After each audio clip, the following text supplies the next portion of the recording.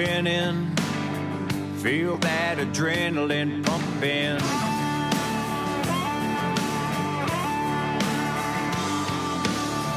Full throttle, wide open. Love to hear that motor running.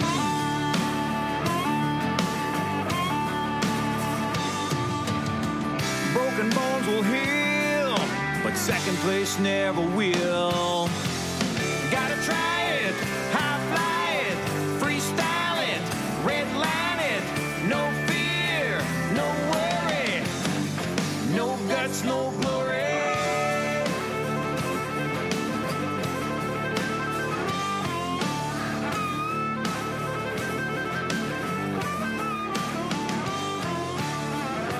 Rev it on up, push it till that engine blows.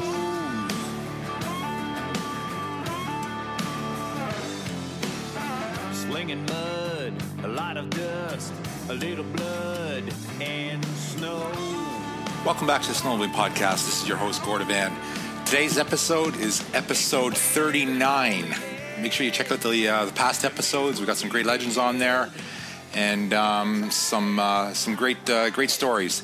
So this episode, we got Jim Kedinger and Greg Marrier, two retired Yamaha US executives from they started their career in the 70s and right through to the 2000s. So there was a lot of development that went on in that era, and I knew these gentlemen quite well during my trips to test Yamaha products, and so great guys to talk to. And I know they have some great stories and their involvement in the racing scene.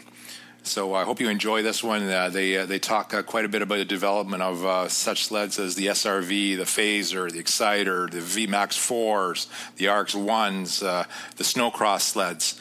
And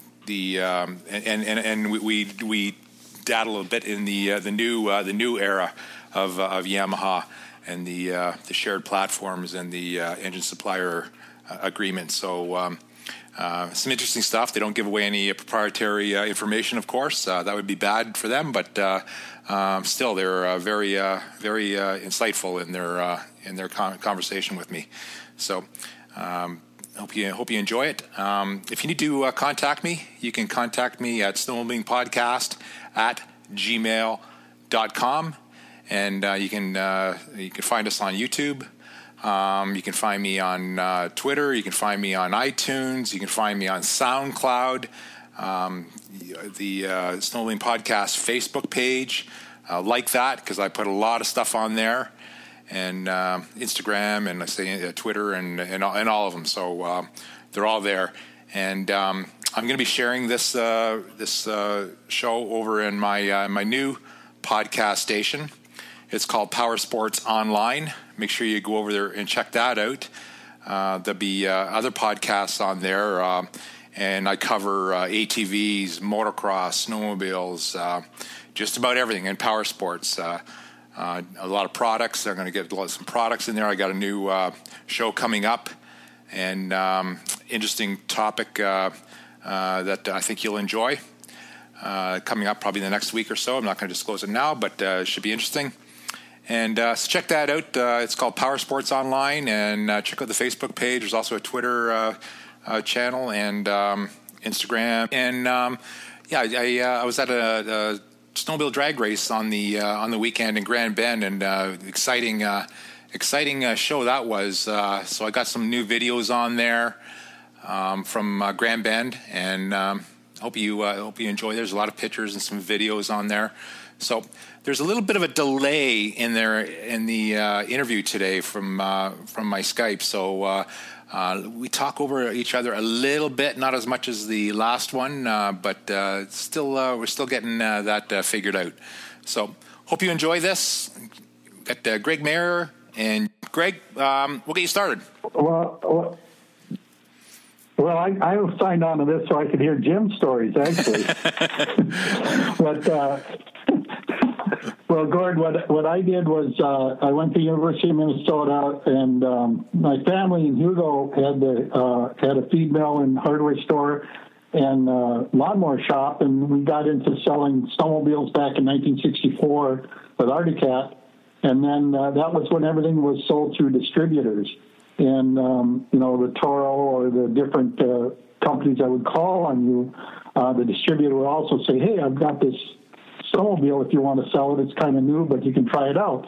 So my uncle got into that, my Uncle Quint, and they actually had Arctic Cat snowmobiles lined up in front. And one day, they were sitting there, 4 of them, and Quint actually had to drive one away back out to put it back in the storage, so it looked like we sold one. Well, once we sold one, then the neighbors come around and they bought one. So then we finally started to sell snowmobiles. So that was a neat time to see all the changes as it went through.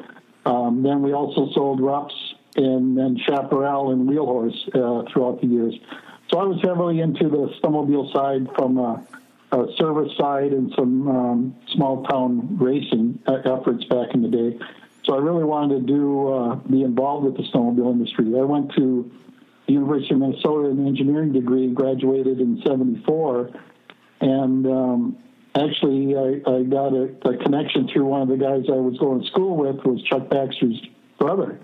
And Chuck was working at Polaris at the time in sound control, and I went up to Roseau to be interviewed from there. I looked at a few other companies, but I obviously wanted to work on snowmobiles. It didn't matter about the town. It didn't matter about the location. It didn't matter about the brand. The biggest thing is that I was involved on sleds, and that was a great place to be. I started there in 74 and went up through 79 in sound control testing, and then did a lot of calibration work from being involved with the dyno work. They had a lot of really good dyno guys, but then to get that dyno information out into the field with calibration of clutching, calibration of carburation, and also the basic heat testing was all things that I was involved in on field testing. Really? What I liked about Polaris was that, well, at that time you could pretty much, whatever you worked on, you could make it better, because they were really rolling over the units every year. There was brand new chassis, brand new sled, and of course the race sleds would start on top and then move through all the way down into the entry level eventually. So that was a great education for me. I worked with a lot of really nice people, solid people up at Roseau at the time. Well, I was doing sound testing, and we had a fast Fourier transformer machine, which would actually measure the frequency, record the frequency, and you could actually see the engine frequency or the sound frequencies. And I was using that to analyze exhaust systems, intake systems, sound testing. But the guys were racing out the back with open pipes on the drag strip, and I could see the RPMs because the frequency obviously would depend on the sound that the cylinders are firing. So I told the guys at racing that I could tell how fast, what their clutches were running. Well, they didn't really believe that at the time because it was all new technology. And I remember the time when Bert Bassett and Larry Rugland went to the dyno room and they recorded, without me knowing it, a bunch of different RPMs on the dyno test, and then I had to go and tell them which RPM each engine was running. So once I passed that test, then I got more involved with the racing side, especially when Brad Hewlins and Steve Thorson came on board with Jerry Bunke. At that time, then, they would carry a little data recorder. Basically, it was a tape recorder, a dictaphone, that I would put in their jacket, and then they'd go around the oval, and then I could come. They would give that back to me, and I would tell them what RPM the engine was running, and then Jim Headland would look at it. He'd look at the spark plug wash, and then I'd let him know the RPM. He'd tell me if he was going to run a jet change.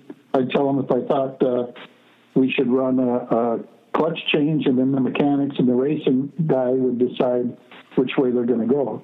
So that was a fun time to be involved with the racing guys at that time. See, what kind of recorder? Is that about what you're looking for? Yeah, what kind of recorder did you put in there? It was just a little.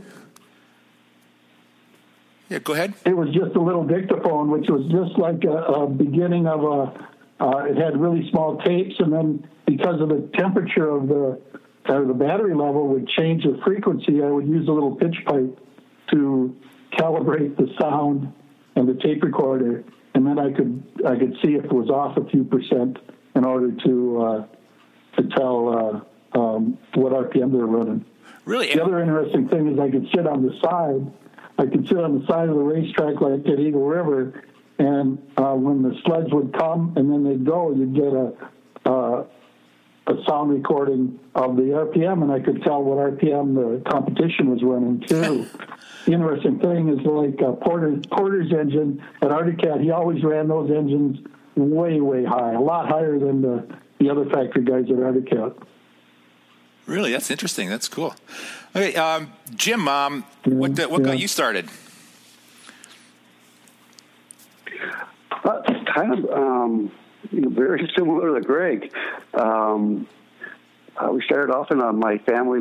My family had a small engine business, and they started off in the late '60s selling skedaddler snowmobiles, and that was in the late '60s. You can't imagine how many different brands we were selling at that time. Skedaddler, Grand Prix, Chaparral, Snow Bunny. I mean, there was just so many brands at the time, and I guess the more brands they had, the more you could sell. And so we started off. I don't even know if I was a teenager. Yes, I probably was, just in early teens, and my dad sold a snowmobile to a friend of ours for racing, and it was, at that time, a race spec skedaddler. I think we had a 292 race spec. Isn't that something, back in the late 60s? And so the guy said, "Hey, you want to race her?" I go, "Sure."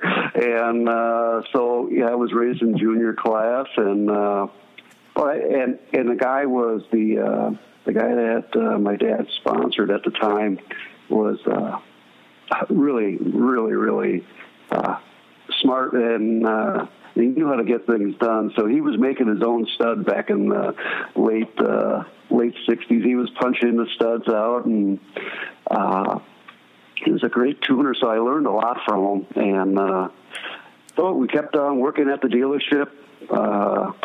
Went through high school, and when I graduated from high school, I knew I would be, my dream job was to be working in the motorcycle snowmobile industry, and that was my goal. And I went back to the shop after high school, continued to work for my dad, and or my parents, I should say.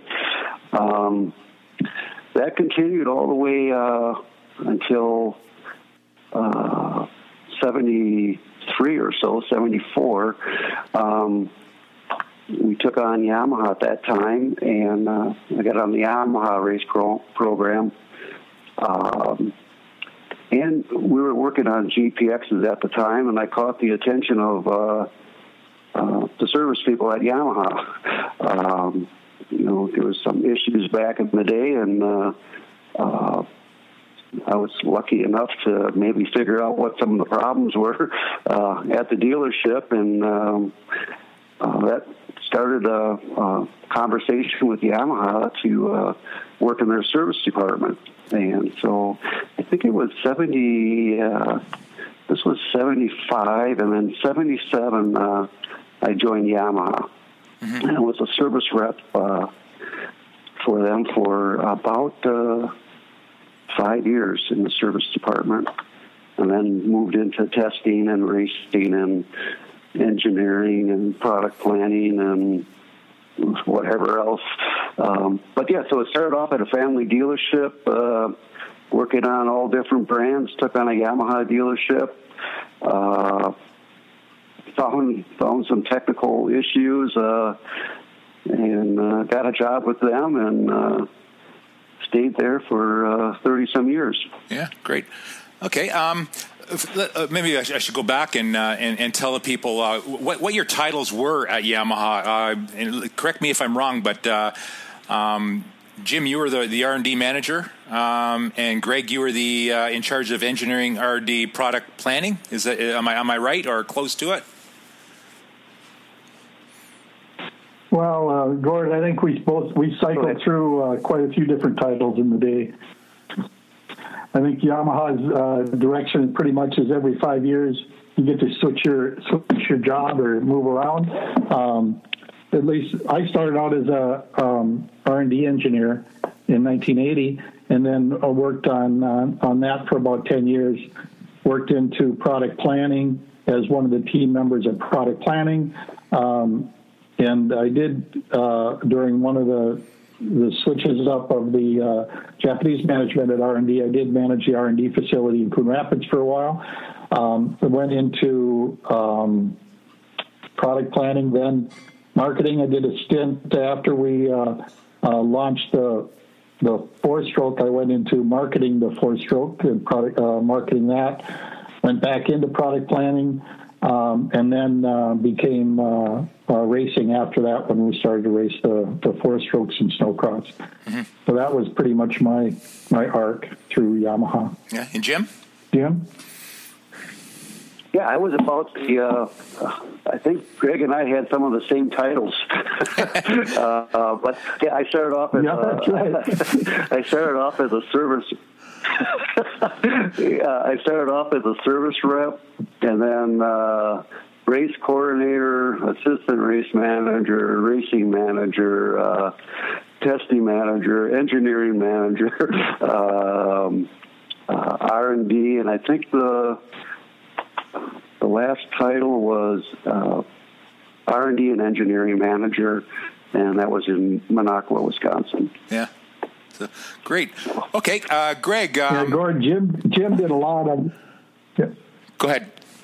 Gordy, Jim did a lot of work at getting the Minocqua facility up and running too. I mean, he was really involved on that building they got there and the people that were there. He's been heavily involved on that, and I worked with Jim a lot on he would do the engineering testing for the support that for the Japanese guys that would come on board, but also he did a lot of development. Especially, I remember, Jim, you worked with Camoplast a lot on the tracks.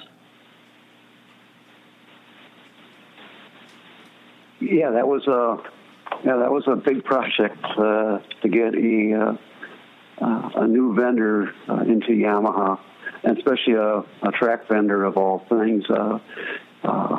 Is a pretty important item, and when you have Yokohama tracks for so many years, and you want to change it up a bit, yeah, that was a pretty big undertaking.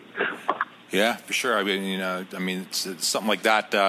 A Japanese manufacturer of a track at that. I mean, I guess you really have to really prove yourself to switch.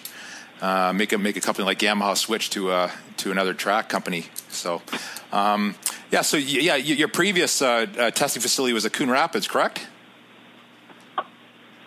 Yes. Right. That was the old Minnesota Dragways. They bought it there, and the racing guys actually used that facility a little bit. They had I think 160 acres there. And then it became an R&D facility and testing, with a nice shop, nice building, and a good location. But eventually it just quit snowing in Coon Rapids, and they were going up to Minocqua all the time to test anyway, and then, and of course, Alaska and things like that too, up to Canada. But the Minocqua, or the Coon Rapids facility was where I spent most of my 29 years at Yamaha, was at the Coon Rapids site. Yeah. So, okay. I'll start with Greg. Greg, some racing stories with Yamaha, and I mean the early years of the 70s. You were involved in the racing program quite a bit, and Jim, I imagine you were too. With the old GPXs and SRs and stuff like that. You had some great teams, a Trickle, you had Traps. What was the development like back in those days of those sleds from pretty close to production to some pretty good racing days? Well, that's actually for me. For my racing time was over at Scorpion. We went with after we left Polaris. Actually, Steve Thorson, Ron Roach, and Brad Hewlings all went to Scorpion, and I worked there for a couple of years. Was as a hobby job. I worked I worked my manager testing for Scorpion during the day, and then worked with the racing guys in the evening. But when I went back to when I went back to Yamaha in 1980, that was actually when Gordy Metz and Jim Kedinger were really involved in the racing. So I'm going to pass it over to Jim. Yeah. I know he's been much involved in those early days. Jim? Yeah.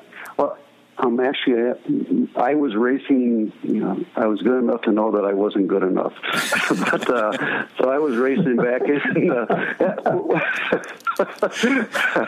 So my racing career was pretty short, but I was actually much better as when I didn't know what I was doing as a junior driver than I did when I was older. But yeah, so I guess my racing was. I was a support driver for Yamaha back in late 75 through 77, and then once I joined Yamaha, then at that point you couldn't race anymore. And then I actually started in the race program in 1980 with the SR5, and we were on a development team at that time. So the development team was Bob Work, Ray Preble, Mario Ito, and Herbie Sasaki. And then they ran the development team for the SR5, and Tom Berkeley, Gordy, and myself ran the support driver teams for cross country and lake racing back in those days. So basically, racing for me at Yamaha actually started in the 80s. Mm-hmm. And then as that went on, we ran SR5s for years underneath the race program, developing the SR5, and yeah, I mean, we had some great drivers back then. Mario Ito was the only Japanese driver, but he spent all winter over here, and he actually worked out of the R&D center in Minnesota. Yeah, from there, we started getting into oval racing. We offered a wide front end kit for the SR5, and then the Phaser came out, and that put Yamaha back on the map in the racing. Between Tim Bender, Bobby Donahue, Jim Morgan, Guy Useldinger, Steve Houle. Those were days you just can't imagine. Yeah. Having some great racers and the product being as good as it was. Yeah, it was cloud nine. Honestly, it was just a lot of fun. Yeah, those are good. You didn't worry about too much then. Yeah, those are good.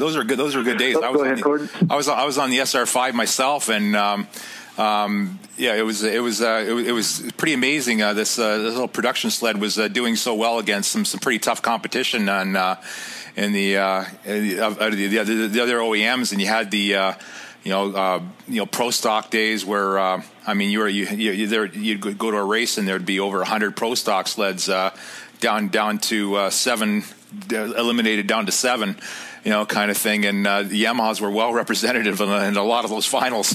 And Tim Bender was always one of them. Working with Tim, how much was Tim involved in the actual factory for racing? On the SR5 project, I would say Mario Ito was more involved in the very beginning. And then Tim got involved when we started the wide front end kit stuff in 83 or so. I think it was 82 or 83. So he had a wide front end kit he was making, and that kind of helped put Yamaha back in the racing. To see some initiative out there where somebody having somebody that wanted to do it and wanted to race Yamaha. So Tim put a big step forward and brought in some good ideas with that, and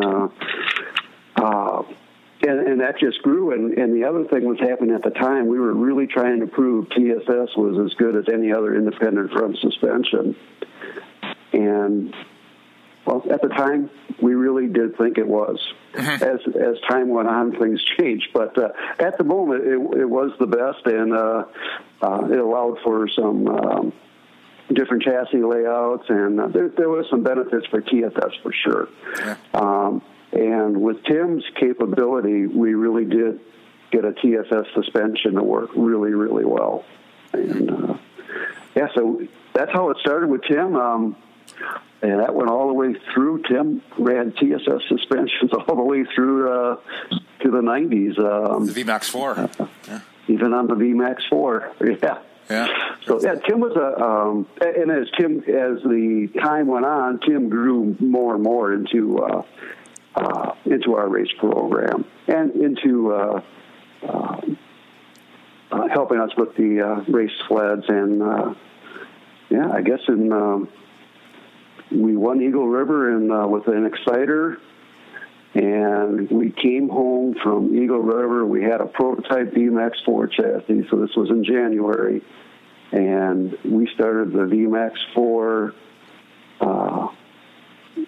development 2 days after the Eagle River ended, and so we were ready for the following year. And so we had the engine location all finalized for Formula 3, where the front suspension was going to be. So it was Tim was a key part of that.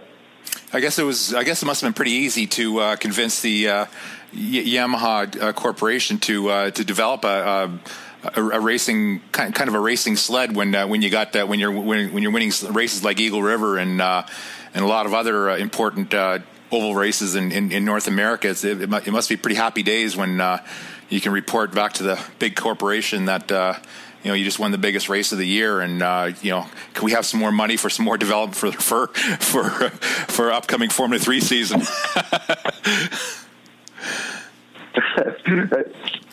Gordon, even winning, money is always an issue. Yeah. Even you win the biggest race the next year, you start from square one again. Oh, really? Start from zero, eh? I think Greg can testify to that.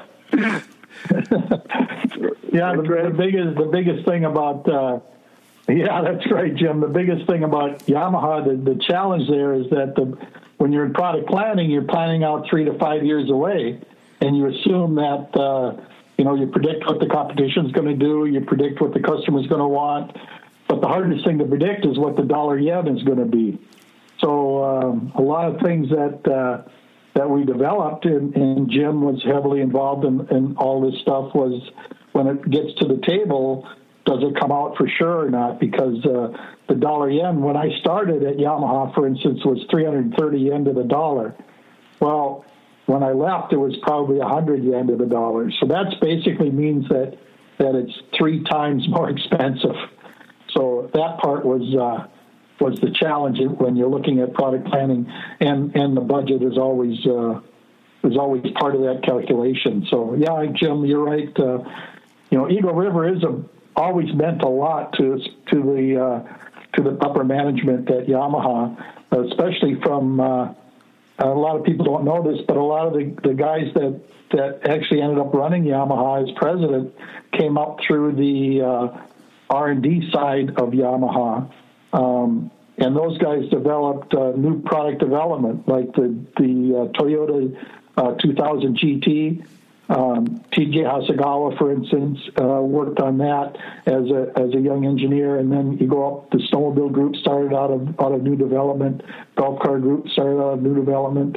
A lot of these new business development groups. Well, when you go over to Yamaha and when I would go over there for product planning or further meetings, you'd meet the president, and especially I remember TJ Hasegawa would always ask about snowmobiles because that was one of his early loves. And I know that they had Eagle River, especially back when the traps were running there, meant a lot to the upper management. Isn't that right, Jim? Oh, yeah, definitely, Greg. The snowmobile group inside of Yamaha, I think, I don't know how many top management people came out of the snowmobile group, which is kind of strange for a motorcycle company, and there's all the motorcycle engineers, and your upper management is all started in snowmobiles, so... I think it was because they understand the market, competing against U.S. companies, Canadian companies, and they became very well-rounded people. They had a lot of experience worldwide, so I think that's. And plus, they were smart. I mean, they were just, and most of them came from engineering, and so. Yeah, it's kind of strange that a motorcycle company, upper management, most of them came from the snowmobile division back in the day, yes. Really? One question I think a lot of people would like to know about Yamaha snowmobiles is how much, on a percentage scale, how much is really engineered and developed here in North America versus Japan? Like, if there's a percentage... what's the development for a typical Yamaha product? And we're talking the Japanese brand models right now.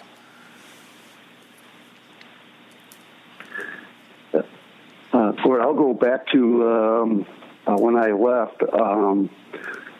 Back in the 80s and 90s, all the engineering was done in Japan. And all the product testing and confirmation and specifications was then done between the U.S., Canada, and Japan.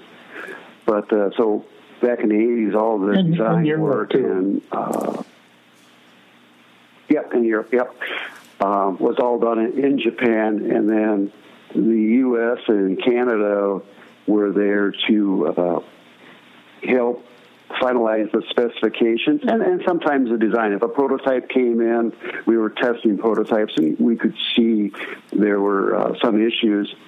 It's great. You point them out. And if you had confidence in what you were saying and you could back it up, changes were made based on those test results here in the U.S. But most of the engineering at the time, back in the 80s, and early 90s, was in Japan. And then it slowly moved. There was some prototype stuff made in the U.S.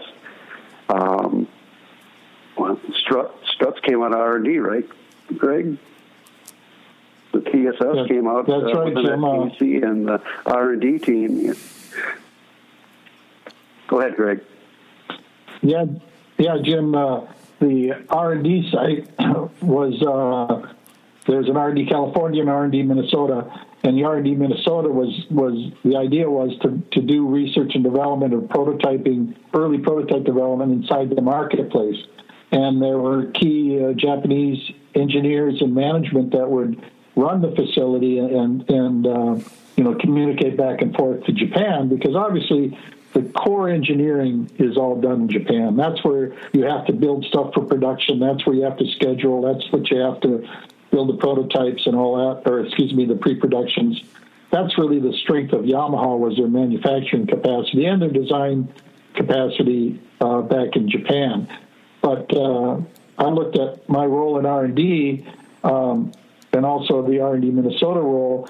For instance, Casey Yoshida was the product manager, developed the TSS. Toshi Isui worked on the pro-action rear suspension. Of course, it was not just him or them, but also key technicians that worked at R&D Minnesota that also developed Kirk Boyer, Wayne Warnke, Doug Foote, Randy Karpick worked there for a while. Those kind of support people would also give their input. And by doing that, you got a good cross-section of cross-fertilization of ideas. And we could test right here in the U.S., run on U.S. trails, and understand the U.S. customers. So a lot of the things that I did some clutches, I did some complete machines, some rider forward work, some trailing arm front suspension work. A lot of that was done to help understand the value and then communicate that back to the engineers back in Japan and the product planning people, not only in the U.S., but also the product planning people in Europe and Canada, so that we would have a clear idea of which way we want to be in 5 years from now. So it's a lot of joint effort, but the heavy lifting as far as engineering goes was done in Japan, especially for production. Was there any sled that came across your board in the 80s, I guess, in late 80s and something like that Japan may have developed, and it came across your board in Sketch or in 3D, and you guys kind of looked at it and said, that's interesting, or that won't work, or is there a sled like maybe the VMAX 4 with the 4 inline engine kind of thing that surprised you when you seen it for the first time and or heard about it? Was there anything that really stood out that was maybe exciting, or maybe thought to yourself, well, that won't work? Oh, Jim, why don't you take that one? I'll answer after you. I think we'll probably have the same answer. Okay. Yes to everything. There was things that Yamaha was really good at prototyping stuff and getting a direction and getting a feeling. After they built the prototype and they brought, the Europeans and the Canadians and the guys from the U.S. and did the evaluation. There was things that never flew, and there was some stuff that when you first looked at it looked a little strange, but it did end up working out really well. I'd have to. One that reminds me of the most was the monoshock rear suspension, and that's kind of a later project. That the idea came from a guy in Japan, Furusawa, and I just lost the other guy's name. But anyways, Thomas Imamura. Imamura, yeah, great guy. And we did the development in the U.S. and there was a suspension when you first looked at it, and they gave you the background on how the suspension works. I've never driven a machine that you could go so fast on and not realize what you were going over. Mm-hmm. The only problem with it at the early stage, you could go so fast and it had all the travel in the world, but as soon as you let off the throttle, you lost half of your travel. And all of a sudden, those big bumps were bigger bumps. And so if you were fearless, the thing was absolutely fantastic. But as soon as fear set in, oh my, it was nasty. Yeah. But, so there was one of those projects that it went through development and it got better and ended up being one of the best suspensions I think Yamaha put on the market. But yeah, we had all sorts of stuff. The first phaser, the body design. Of course, the guys in testing didn't know some of the designs, but there was all sorts of stuff that Yamaha wasn't afraid to try. With snow scoots and inviters, and they weren't afraid to develop the market and grow the market. So we had all sorts of stuff, and the snow scoots, perfect example, maybe a little bit before its time. Inviter was something brand new. So, yeah, there was things that came through it with that maybe you didn't think were going to work, and it ended up working fine. And then there was stuff that we worked on that maybe we should have made, but it's because it was before the market was ready for it. But the Yamaha never sat back; they were always looking forward. Yeah. Is that about right, Greg? Yeah, Jim. I started in 1980, and at that time, the industry was kind of tough in a situation. Arctic Cat was when the gas crunch hit. Arctic Cat had a tough time. Polaris had a tough time, and Yamaha became number one at the time. That's when the phasers were being built and things. And part of what the goal was from Japan to R&D was to grow the snowmobile market, bring in new customers, and that was why Toshi Yasui, for instance, worked on the Inviter. We worked on side-by-side snowmobiles that didn't go into production. We worked on small machines, a lot of small machines that eventually became the snow scoot. Herbie Sasaki was involved with that. Toshi Yasui was involved with that. Those are people that had been spending time in the U.S. Throughout their young engineering time, and then they'd go back to Japan and they'd bring up these projects and bring them into production. But the goal there was to grow the U.S. market, the snowmobile market, bring in new people. And, that was a tough way. It ended up that the best way to grow the market was to, build more powerful machines. And the Phaser, the Phaser, the Exciter SX, all those were towards that direction. Back then, the performance was the key, mostly top speed. And then as sleds got faster and faster, powerful, then acceleration became more the top satisfaction. And then ride quality became a better part of customer desire. So all those things we would work on in R&D, communicate that through product planning. Now, Jim and I were both involved in product planning, so it would be really early in the sketch stage and the dream stage. We would drive some prototypes. We would evaluate them either from Japan in Hokkaido, or else in different tests with the other product planning people from around the world, and give our opinion. So even when there were germs of ideas, beginning ideas, we were lucky to get the chance to see and develop. I can remember a lot of things that as a snowmobiler we thought, well, that would never be needed, but as we went on, the customers actually wanted it. Long travel was one where, like Jim was talking about, a lot of long travel suspensions could get kind of funky on handling when you're letting off. But really, that was it all had to be developed and worked on to be a total better all-around package. And, if you're a hardcore guy that loves the way the SRX handles, it gets a lot harder to ride something else that's another 3 inches higher in the air. So that part we learned as the customer changed and developed, and some things worked and some things were early and some things we came out too late. But I really have to give it to the fact that the interesting part was seeing all these ideas grow and build and become something that you could introduce to the dealers and introduce to the customers. Yeah. What role did ATVs play in the part of snowmobile? Because in the 80s, snowmobile design and engineering was going crazy. But then these ATVs, these 3-wheelers and 4-wheelers started to come in.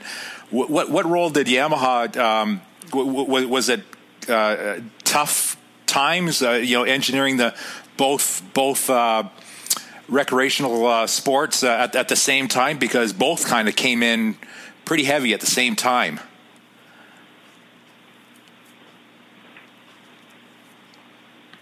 Well, Gord, when we were at R&D, there was.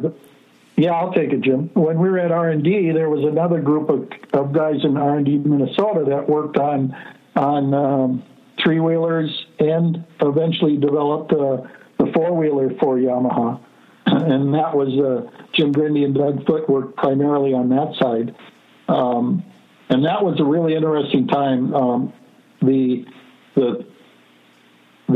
marine side was developed like the Wave Runner. That was developed out of R&D California, but the terrain stuff like the ATVs and the snowmobiles, the guys in Minnesota had something to do with that.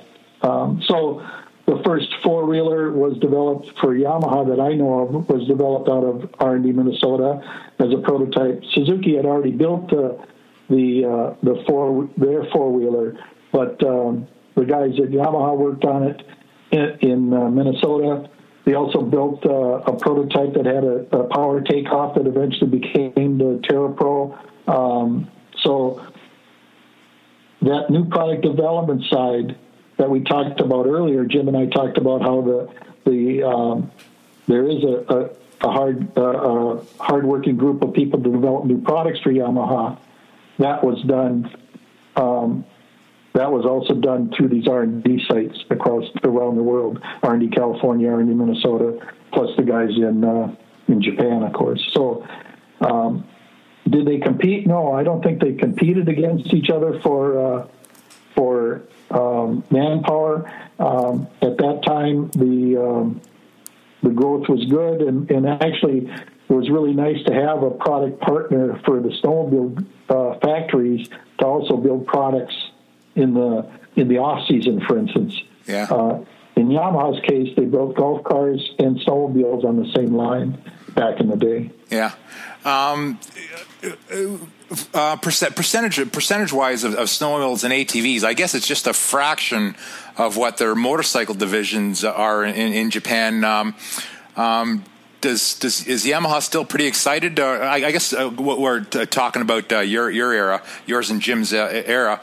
But were they still pretty excited about developing snowmobiles back then? And now it's different. But back then, I mean, they were producing millions of motorcycles compared to a small amount of snowmobiles and ATVs.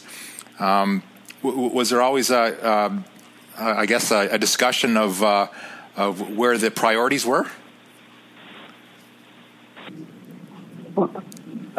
Greg, I'll start off. You can fill in some of the spots that I'm going to miss probably. Okay. But I'll go back from what was mentioned before with when we were mentioning upper management came through the snowmobile division. So we kind of had an in. They had a passion for it, for snowmobiles, and they had a good taste of leading the market in a couple different times. Even though the business might have been smaller than the motorcycle business, the snowmobile business allowed them to do things that the motorcycle business wanted. And that would be, number one, you're competing against U.S. and Canadian companies, where the motorcycle business back in those days, you were competing against other Japanese companies. So that kind of made them more worldly, and they kind of opened up their sights a little bit. So they found out how to compete against different countries. So I think the reason the snowmobile business continued to always get attention and budget and direction from management was, one, is there was a heart for it, and two, it opened up the how they competed against different companies.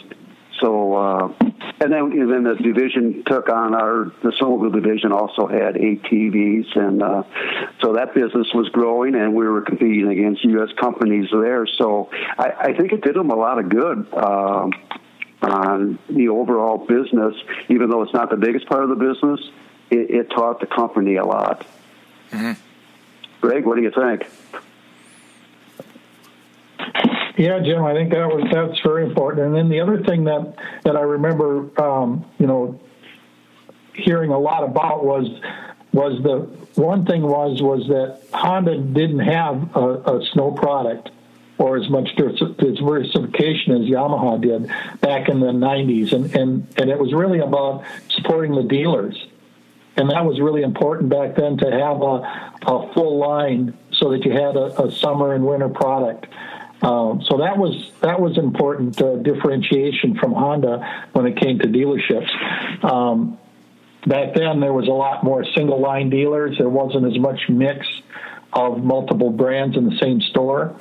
So that was a critical thing, especially the guys up in Yamaha Motor Canada really enjoyed an advantage to be able to sell the Yamaha product year-round. So it also diversified Yamaha from like I said, the product partners to be able to build offline some other products. ATV and snowmobiles was a key product partner. They actually had I think it was Third Engineering Group that was involved with both. And Gord, Yamaha is such a big company that that the whole point was, it's big enough as a standalone company. We sold a lot of ATVs that bigger than some of our competition totally. Or we sold, obviously, motorcycles is the heartbeat of Yamaha, especially engine development. But once you get into each group, they all stood pretty much alone as far as the budget, as far as the business plan, as far as the manufacturing negotiation with getting the factory space. They were really made Yamaha stronger from the dealership all the way up to the factory. Yeah. So I think that was an advantage for Yamaha at the time. Yeah. Okay. So I guess we'll move on to a little bit more current items, and we'll go back a little bit. So both of you were involved pretty heavily, I guess, Greg, pretty much at the end of your career at Yamaha, but with the snowcross program, and you had pretty good success with the four-stroke, and maybe surprised a few people and shocked a few people, and but for Yamaha with the snowcross program, and I guess Greg, you kind of and Jim, you kind of led that program. Is that correct? Yeah, Gord, Jim was really involved in building the early prototypes. Go ahead, Jim. Well, I was just going to say, Greg, I started at the beginning. You kind of finished up on the end of the snowcross four-stroke program. So I'll let you start first. Well, we in product planning, we were working on the four-stroke introduction, obviously, with the RX-1, and there was a big discussion among the different product planning people. So I'm going to go all the way back to when we decided to go four-stroke. A lot of that was related to the EPA and the regulations that were on the books at the time that would make two-strokes very difficult to do. Yamaha was watching the other brands were playing with four-strokes at the time. A lot of what I'll call super utility models were what was being built, and they were using the engines that they had access to. For instance, the Arctic Cat with the 3-cylinder that was automotive based from Suzuki, and then the turbocharger on it to get it to have enough power. So there was also an interest from Europe and Canada on being strictly a utility product.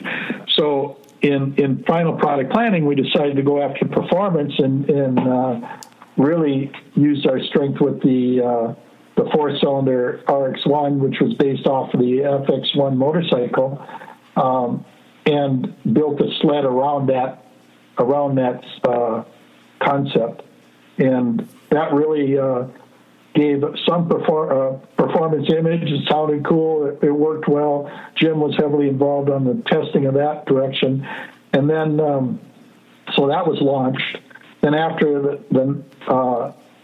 that part was building the four-stroke performance image, rough trail concept and bump racing was also a big deal in the time at that time. So we had to take four-stroke into the rough trail enthusiast era.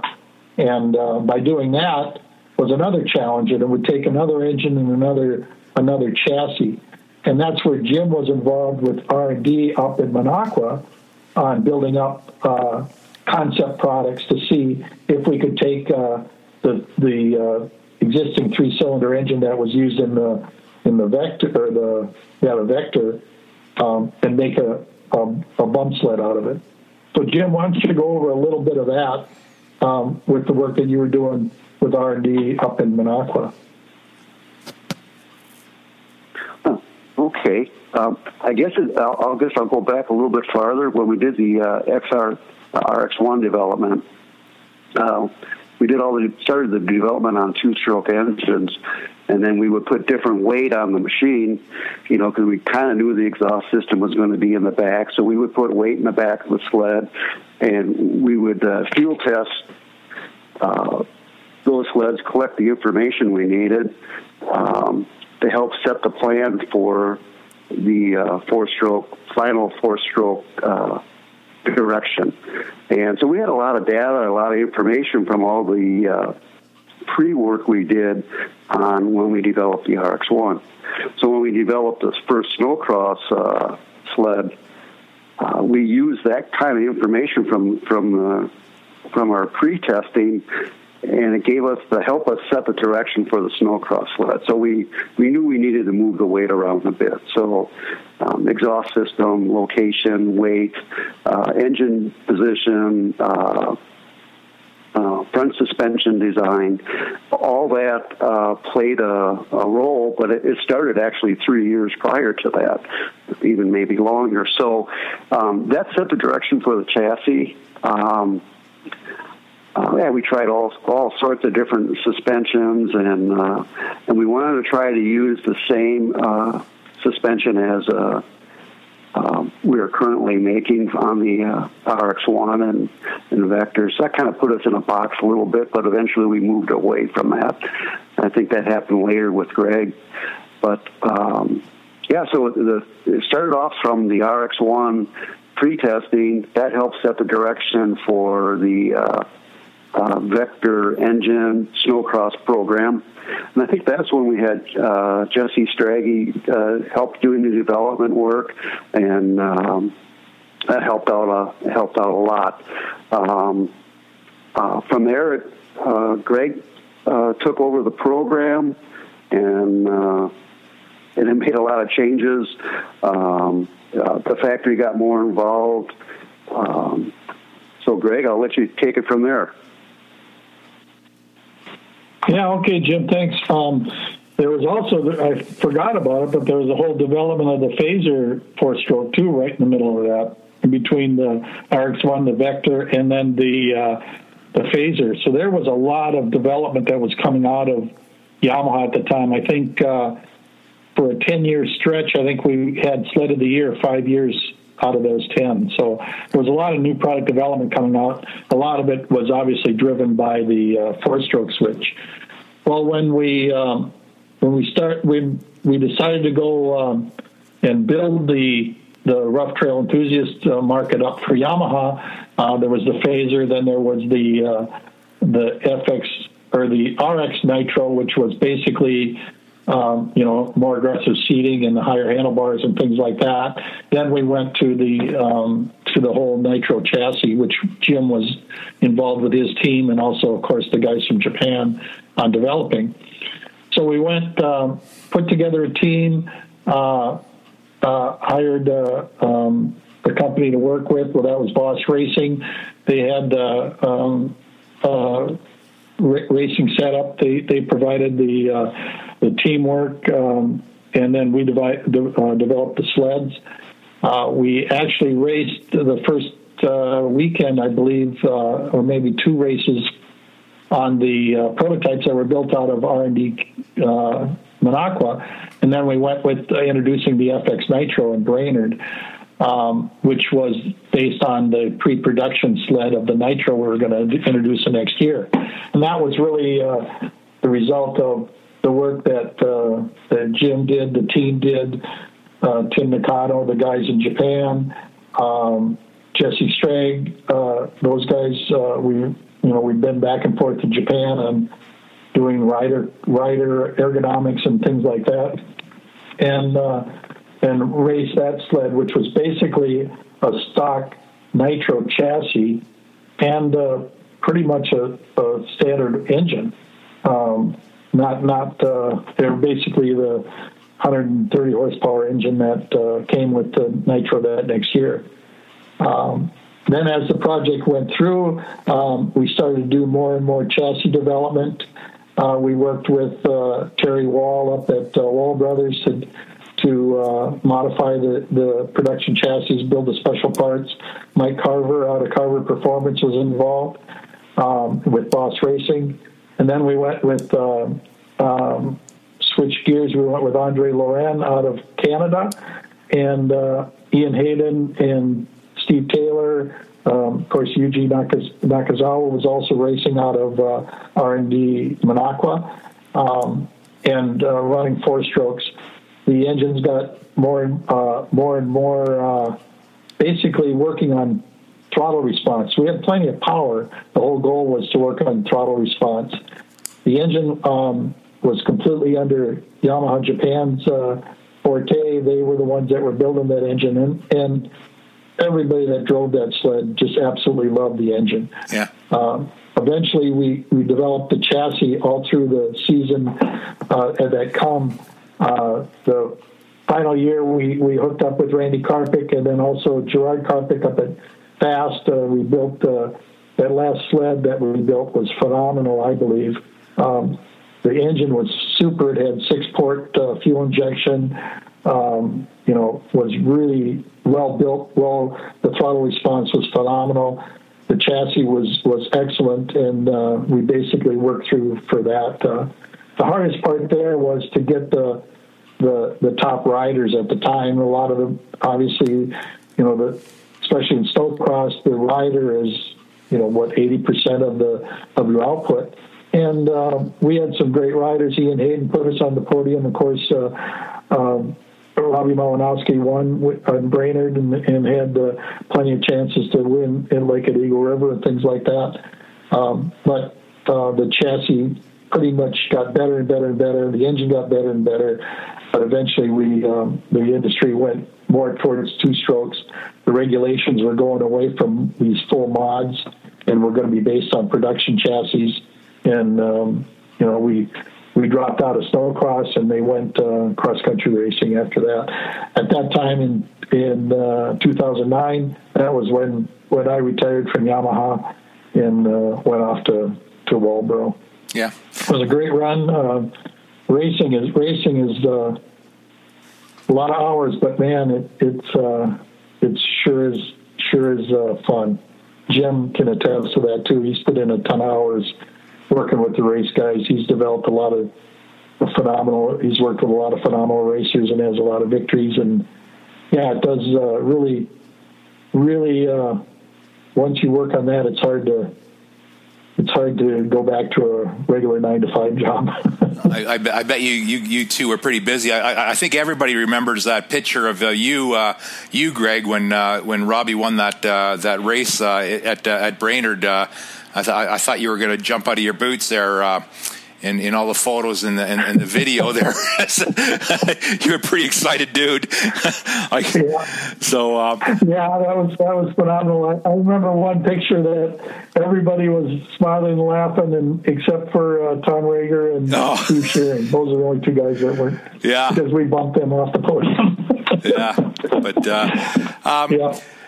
So Yamaha pulled out of Snowcross, and for obvious reasons. Were you guys do you think Yamaha was disappointed that the other manufacturers chose to continue to develop their 2-strokes in racing? Was there any hard feelings about that? Do you think? And we're kind of looking at currently and past. The 2-strokes are now dominant. But do you think Yamaha is disappointed that they went that direction, and maybe get the other manufacturers to maybe develop a four-stroke for racing versus the two-strokes that they have now? Well, Gord, I think the thing is okay, good. All right, Jim, good. Go for it. Because we've been through it. Yamaha's been through it numerous times before the snowcross plan changed or race direction changed. So we introduced the VMAX 4 Formula 3 class was developed, and we ran 1 year, and then they changed the rules that it had to be a 600 cc, and so Yamaha's been kind of pushed out of a class previously. So we had some taste for that, and at first you're kind of disappointed and a little upset. But if it's good for the sport and good for the industry, Yamaha turned the cheek willingly, and we would move on. So I think that's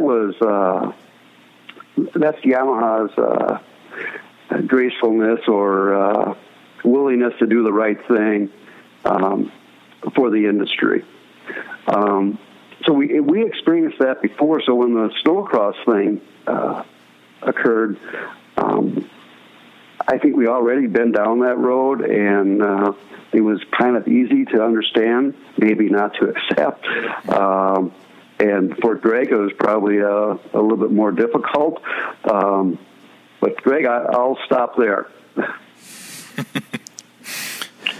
All right, Jim. I think from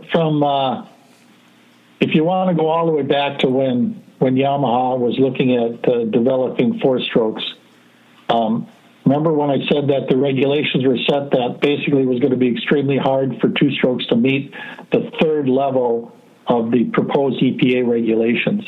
Well, that never happened. The industry shrunk enough so that obviously it was easy to make the case that snowmobiles don't pollute as much for smog in California as people thought. That's just a little tongue-in-cheek. But anyway, so those regulations never really got put to the onerous level that they had first been proposed. But going to talking about what the other brands did, every company builds what they can build, and that's their strength, and they're all individual companies. So every company looks after what's in their wheelhouse to build.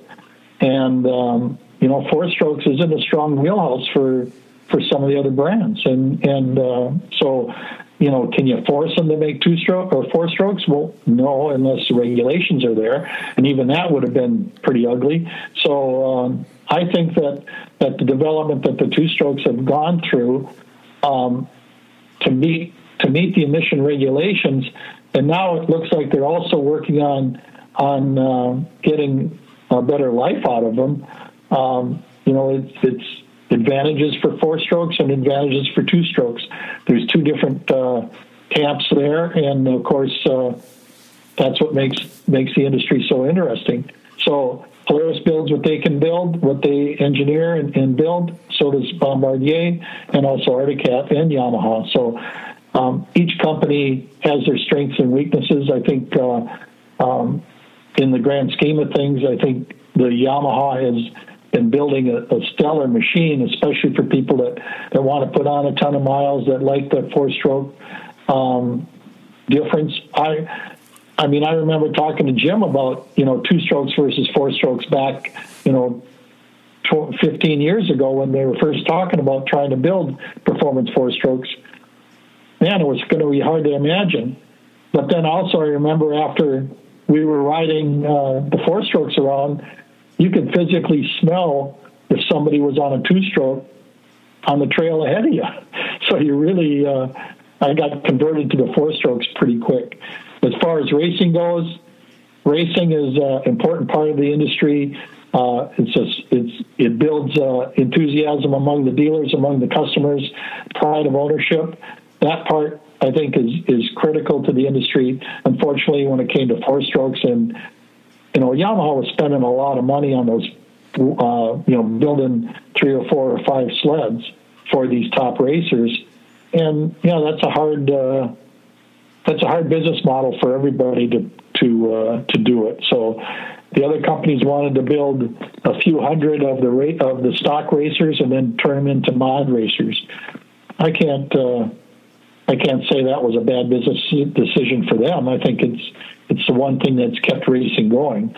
Even so, it's tough to see the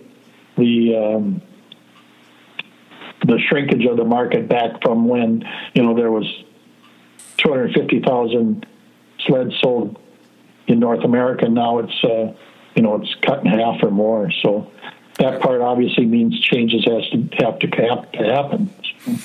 Do you ever see a day when there will be more four-strokes from the manufacturers? I mean, the other manufacturers seem to be sticking to their guns and trying to develop clean two-strokes.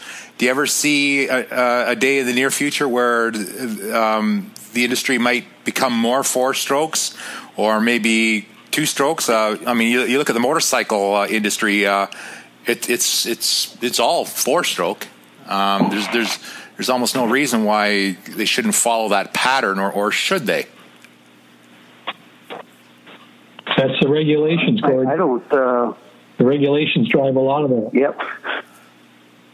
Do you think the regulations, the EPA, kind of softened up the rules? Well, for sure, the EPA didn't come out with the final proposed level of the EPA. Go ahead, Jim.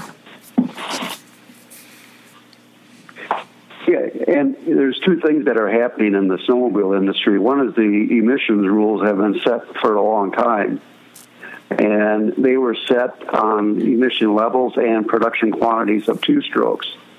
And with the snowmobile industry's current position, the quantities are still low, so that allows opportunities for the two-stroke to continue. And I think there's going to be both sides to that. There's going to be people that want four strokes, and there's always going to be people that want two strokes. So I think for the manufacturers, currently, Yamaha is committed to the four-stroke, and Arctic is dabbling in both, covering both spaces. So I think that's going to continue.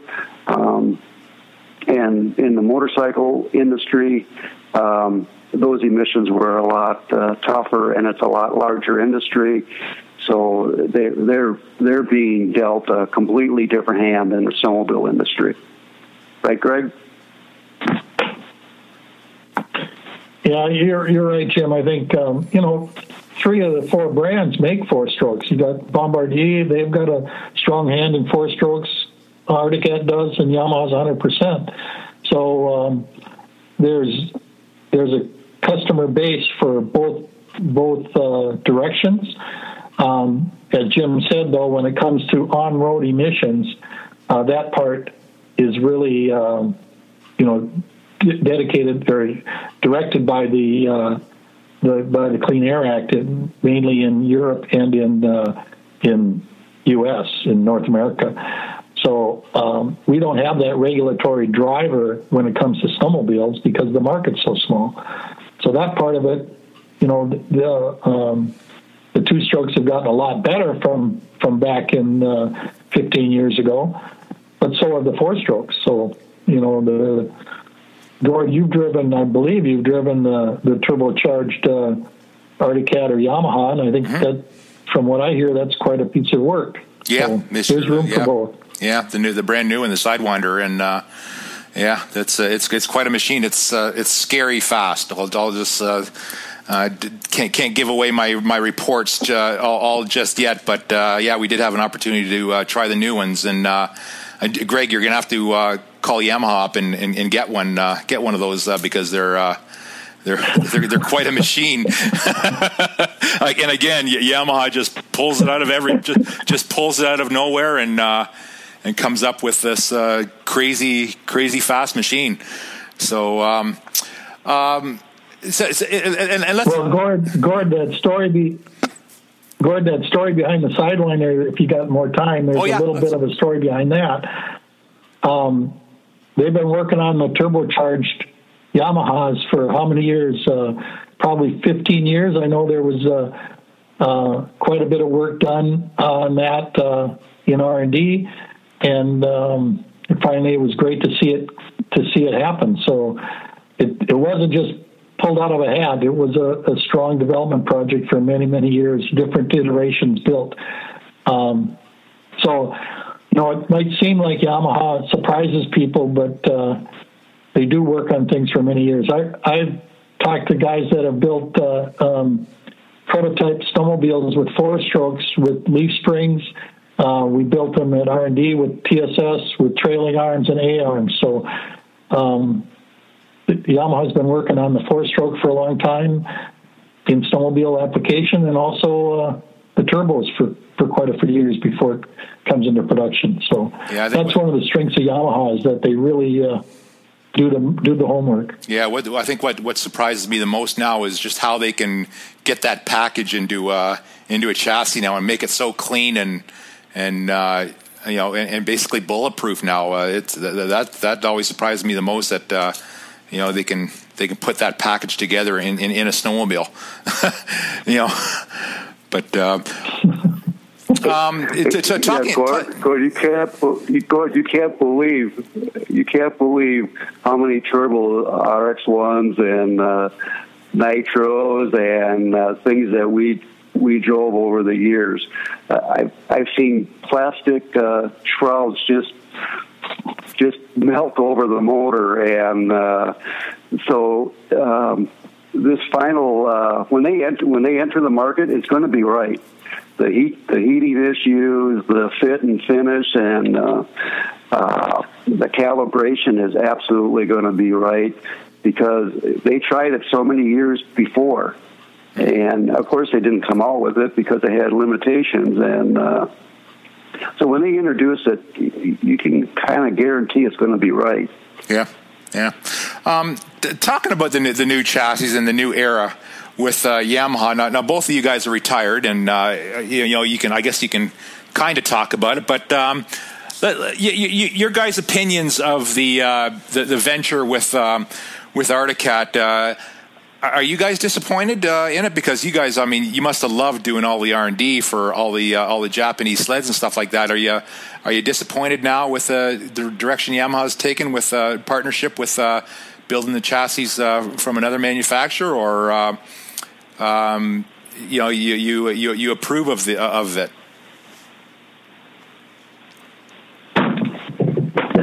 I'll let Greg go first. Okay. Oh, okay. All right. I think it's a good thing. I think, like I said, because the brands build to their strengths, and I think the joint partnership between Yamaha and Arctic Cat, in that it created a lot of excitement, created a lot of sales, revitalized the brand back when the dollar-yen was really difficult for Yamaha to be competitive building in Japan, and it helped in their new product development. So that's also been a long time talked about as far as the engine supply. I know Jim was involved with talking to different business plans on how to expand our snowmobile sales, and I was involved on some of that also, on looking at who to partnership with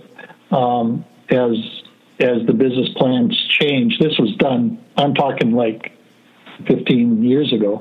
Of course, none of those came to fruition, but eventually the timing was right. It was something that's good for both brands. It's good for both dealerships. It's good for both customers. And frankly, I believe that Yamaha has learned a lot from Arctic Cat on their strengths, and I think Arctic Cat's learned a lot from Yamaha from the Yamaha strength. So it does help both brands, I believe, and I think it's been a win-win for them. I don't have any problems with with joint partnerships. I mean, it happens all the time in automotive. It happens all the time in other brands. So in other products. So yeah, I think it's been really good. It's been good for the industry. Yeah, Jim. Jim, what do you think? Yeah, I agree. Yeah, I agree 100%. I was initially involved in the process, and this wasn't an upper management direction at the time we were working with Articat. It was a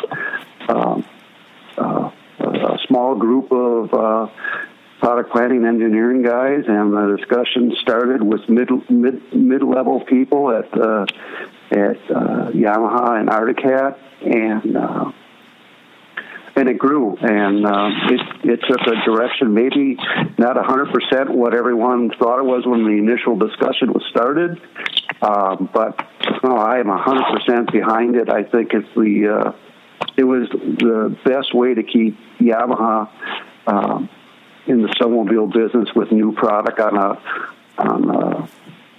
the schedule that's needed for this industry, because Yamaha is slow to respond. So I think this is a great combination. And like Greg said, it's done in other industries. This is a small industry, but I think it's well fitted for the industry because there's two different mindsets between Articat and Yamaha and the process, but it definitely grew together, and I hope it continues to go. I'm fully behind it. Yeah. A question you may be able to answer, or may not be. What do you see more engine supply coming from out of Yamaha? And I guess a lot of questions. A lot of people have asked this question, and I'll throw it out to you two. But do you see one of the manufacturers going away?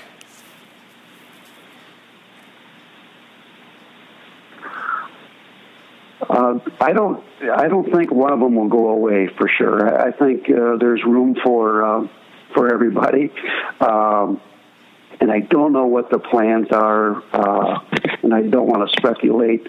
But there's a commitment for Yamaha, and if the production quantity is right and the production longevity is there, I don't see Yamaha stepping away from developing engines for both brands.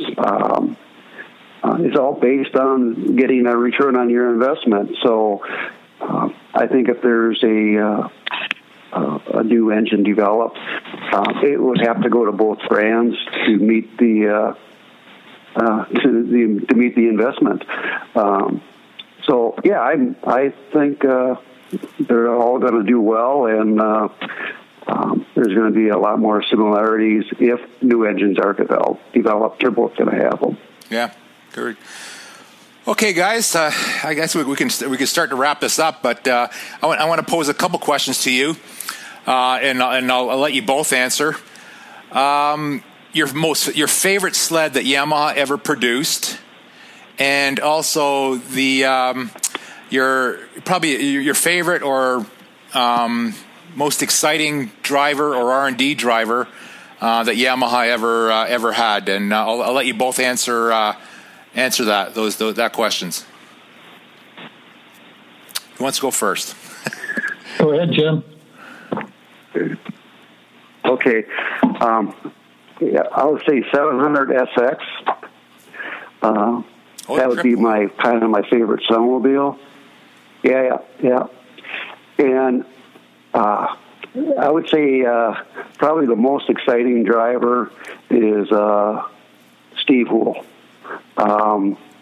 And the most funniest driver would be Tim Bender, and Jim Morgan. But Steve Hoole's back on his phaser open sled at Thief River Falls. I'll never forget this day. He jumped on the flag, so they turned him around backwards, and he took off. With the flag dropped, he took off, I don't know how he got that sled turned around so quick, and he was in the corner first on his side, and he just drove his elbow into the ice and put the sled back on its skis. I mean, I've never seen. He was in such good shape, and he had such good eye and hand coordination. Yeah, Steve Houle would be. Yeah, he could pull off some incredible things. So, yeah, Steve Houle would be the guy. Yeah. Okay, Greg? So, Jim, was that that sled that was built over at T&S Racing that Steve was running at that time? No, that one was Steve built with no, this was at that year we had three different sleds. We had Guy Usseldinger's steel tube chassis. Then we had Steve Houle's all aluminum. Everything was aluminum design. And then Tim ran a extremely modified stock chassis. So this was Steve Houle's all an aluminum chassis sled that Hans Ader built with them. Wow. Okay. I would say the sled that I probably really liked was the Exciter SX that Ochan built, or he was the project manager on that one. That was the best SX, or that was the best Exciter. It was the last year, but that's usually the way things go. But that was a really good Exciter. I remember that one riding that up in Chebettes. That was a fun sled.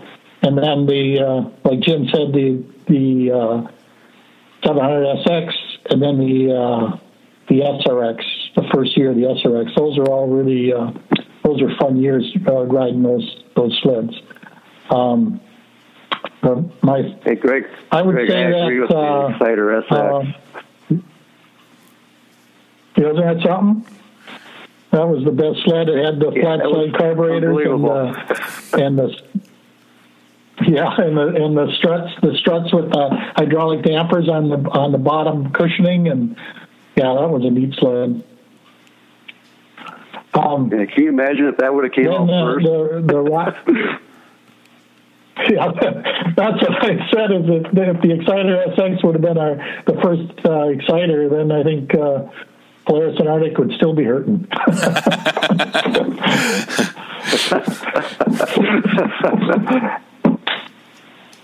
And who you got for your favorite rider? I think for the riders, I think I'll go into the snowcross side. I think Robbie Malinowski was so driven, and he knew he could win. That was fun that year. But then also Ian Hayden did a really good job for us as we did more and more development throughout the years. So I like those guys. But as far as the early racers, I liked Tim Bender. Obviously, he was always fun to watch. So. Yeah, I agree that there's been some great guys wearing Yamaha leathers throughout the years. Yeah. So, okay, guys, I guess we could wrap it up. I know you guys are pretty busy, but it was great going back and chatting with you guys. Let's hear about what you guys are doing now, and if in Jim's case, if you got a company, let's hear about it and some contact information and your chance to plug your businesses or leisure. In Greg's case, so I'll let Jim go first. Jim, your company and what you do, and maybe sell your company and get your wife busy. Okay. The name of the company is Test Incorporated, and we've been around for 20 years.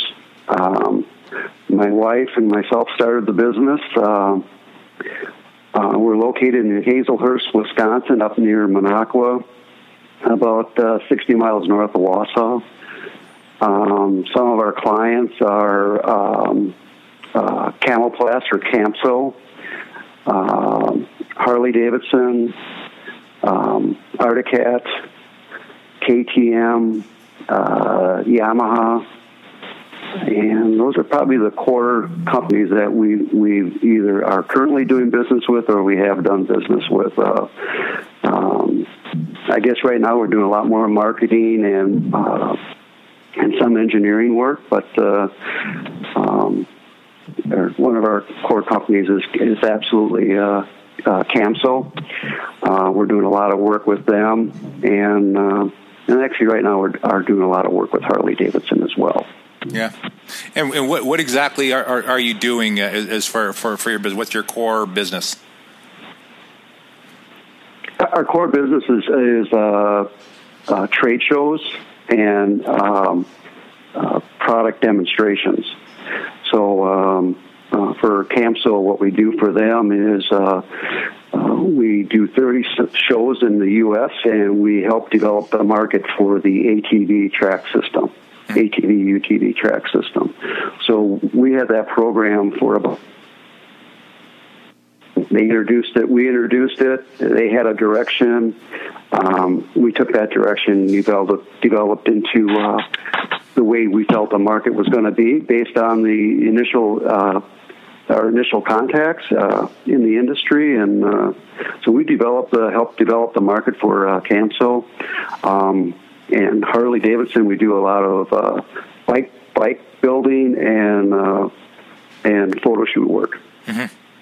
Okay, and ArctiCAD is a lot of product demonstrations. Yeah. Okay, you got some contact information? Yeah. Email address and street address. Okay. Yep, absolutely. Fire away. Okay. It's JKEDINGER at testinc-usa.com. Street address is 6843 Highway 51, Hazelhurst, Wisconsin, 84531. And phone number? 715-892-1437 is my cell phone. Okay, great. So if anybody office phone is 715. Okay. Yeah, go ahead. So if continue with your office number. 715-358-3929. Great, awesome. And Greg, what are you doing now for yourself? Well, not near as exciting as Jim, I'll tell you that. I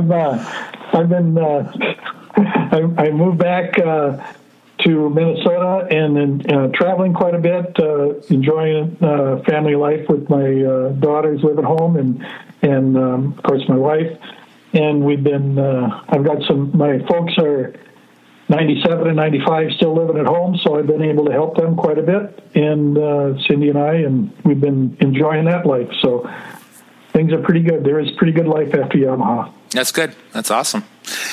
Well, Jim and Greg, I really appreciate you talking with us. It was great hearing about the old racing days, and also a lot of Yamaha talk and the development talk that I know people will be interested to hear about, because you don't often hear about what goes on behind the scenes for developing their snowmobile. So it was really great talking to you too, and I wish you all the best, and thank you very much for talking with us today. Thanks, Gord. Well, you're welcome. Take care, guys. Thanks. Yep. Take care. Bye. And that concludes this episode of the Snowmobile Podcast. Hope you enjoyed it. It was great talking to Jim Kedinger and Greg Merrier from Yamaha Motor US. And remember, you can check out all the other podcasts, all my other interviews on the Snowmobile Podcast Facebook page. Subscribe on iTunes and follow on SoundCloud. Those are my two platforms. One's better, obviously, for Apple devices, and one's better for Android users. So I've covered you both as much as I can. So let's see, the Facebook page. Like me on the Snowmobile Podcast Facebook page.